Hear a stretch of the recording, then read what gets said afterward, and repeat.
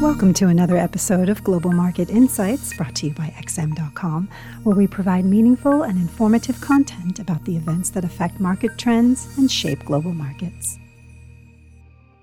This is the Daily Market Comment Podcast by Mario Hadjikyriacos for Thursday, January 28th. I'm Christina Marujos, and thank you for joining us at XM.com. The sound you are listening to is the stock market cracking from within as a few funds liquidate their books to cover the losses on their short bets, which retail traders have pushed to the moon. Or at least, this is the popular narrative doing the rounds. A coordinated army of retail traders has weaponized call options contracts lately to engineer some epic short squeezes in heavily shorted small-cap stocks. Options have embedded leverage, so if small investors bet a stock will soar this way, they can push the price much higher, as the market makers selling those options to them are forced to hedge their exposure by buying the underlying asset too. It is essentially a feedback loop where buying bullish options forces big dealers to buy the stock as well, sending the price higher and leading short sellers to cover or close their positions to avoid bigger losses, adding more fuel to the rally. A few funds were apparently caught on the wrong side of this dynamic, sparking a sell-off in the broader market as they liquidated profitable positions to cover losses on their shorts. Some others may be simply deleveraging in this unstable environment. The S&P 500 fell by almost 2.6%, and futures point to another 0.5% loss at the open today.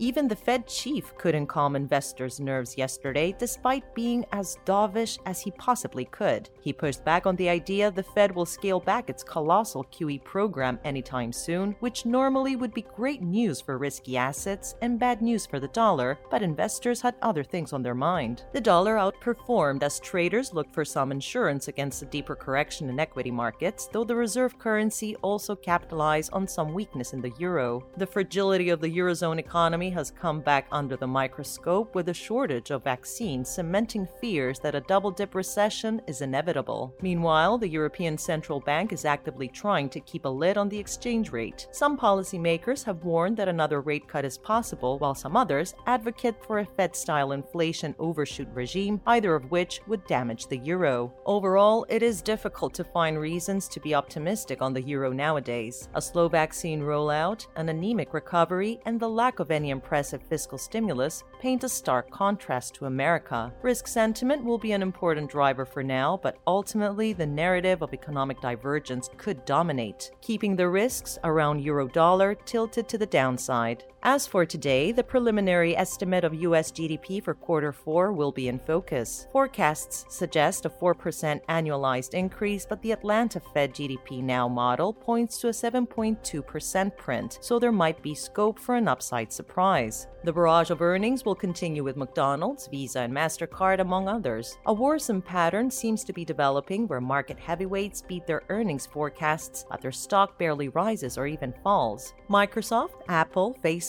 and to a lesser extent Netflix have all suffered the same fate this week. It could be a signal that too much good news was already baked in at these stratospheric valuations, and that investors are happy to take profits instead of reloading here. Thank you for listening to today's Daily Market Comment Podcast at XM.com.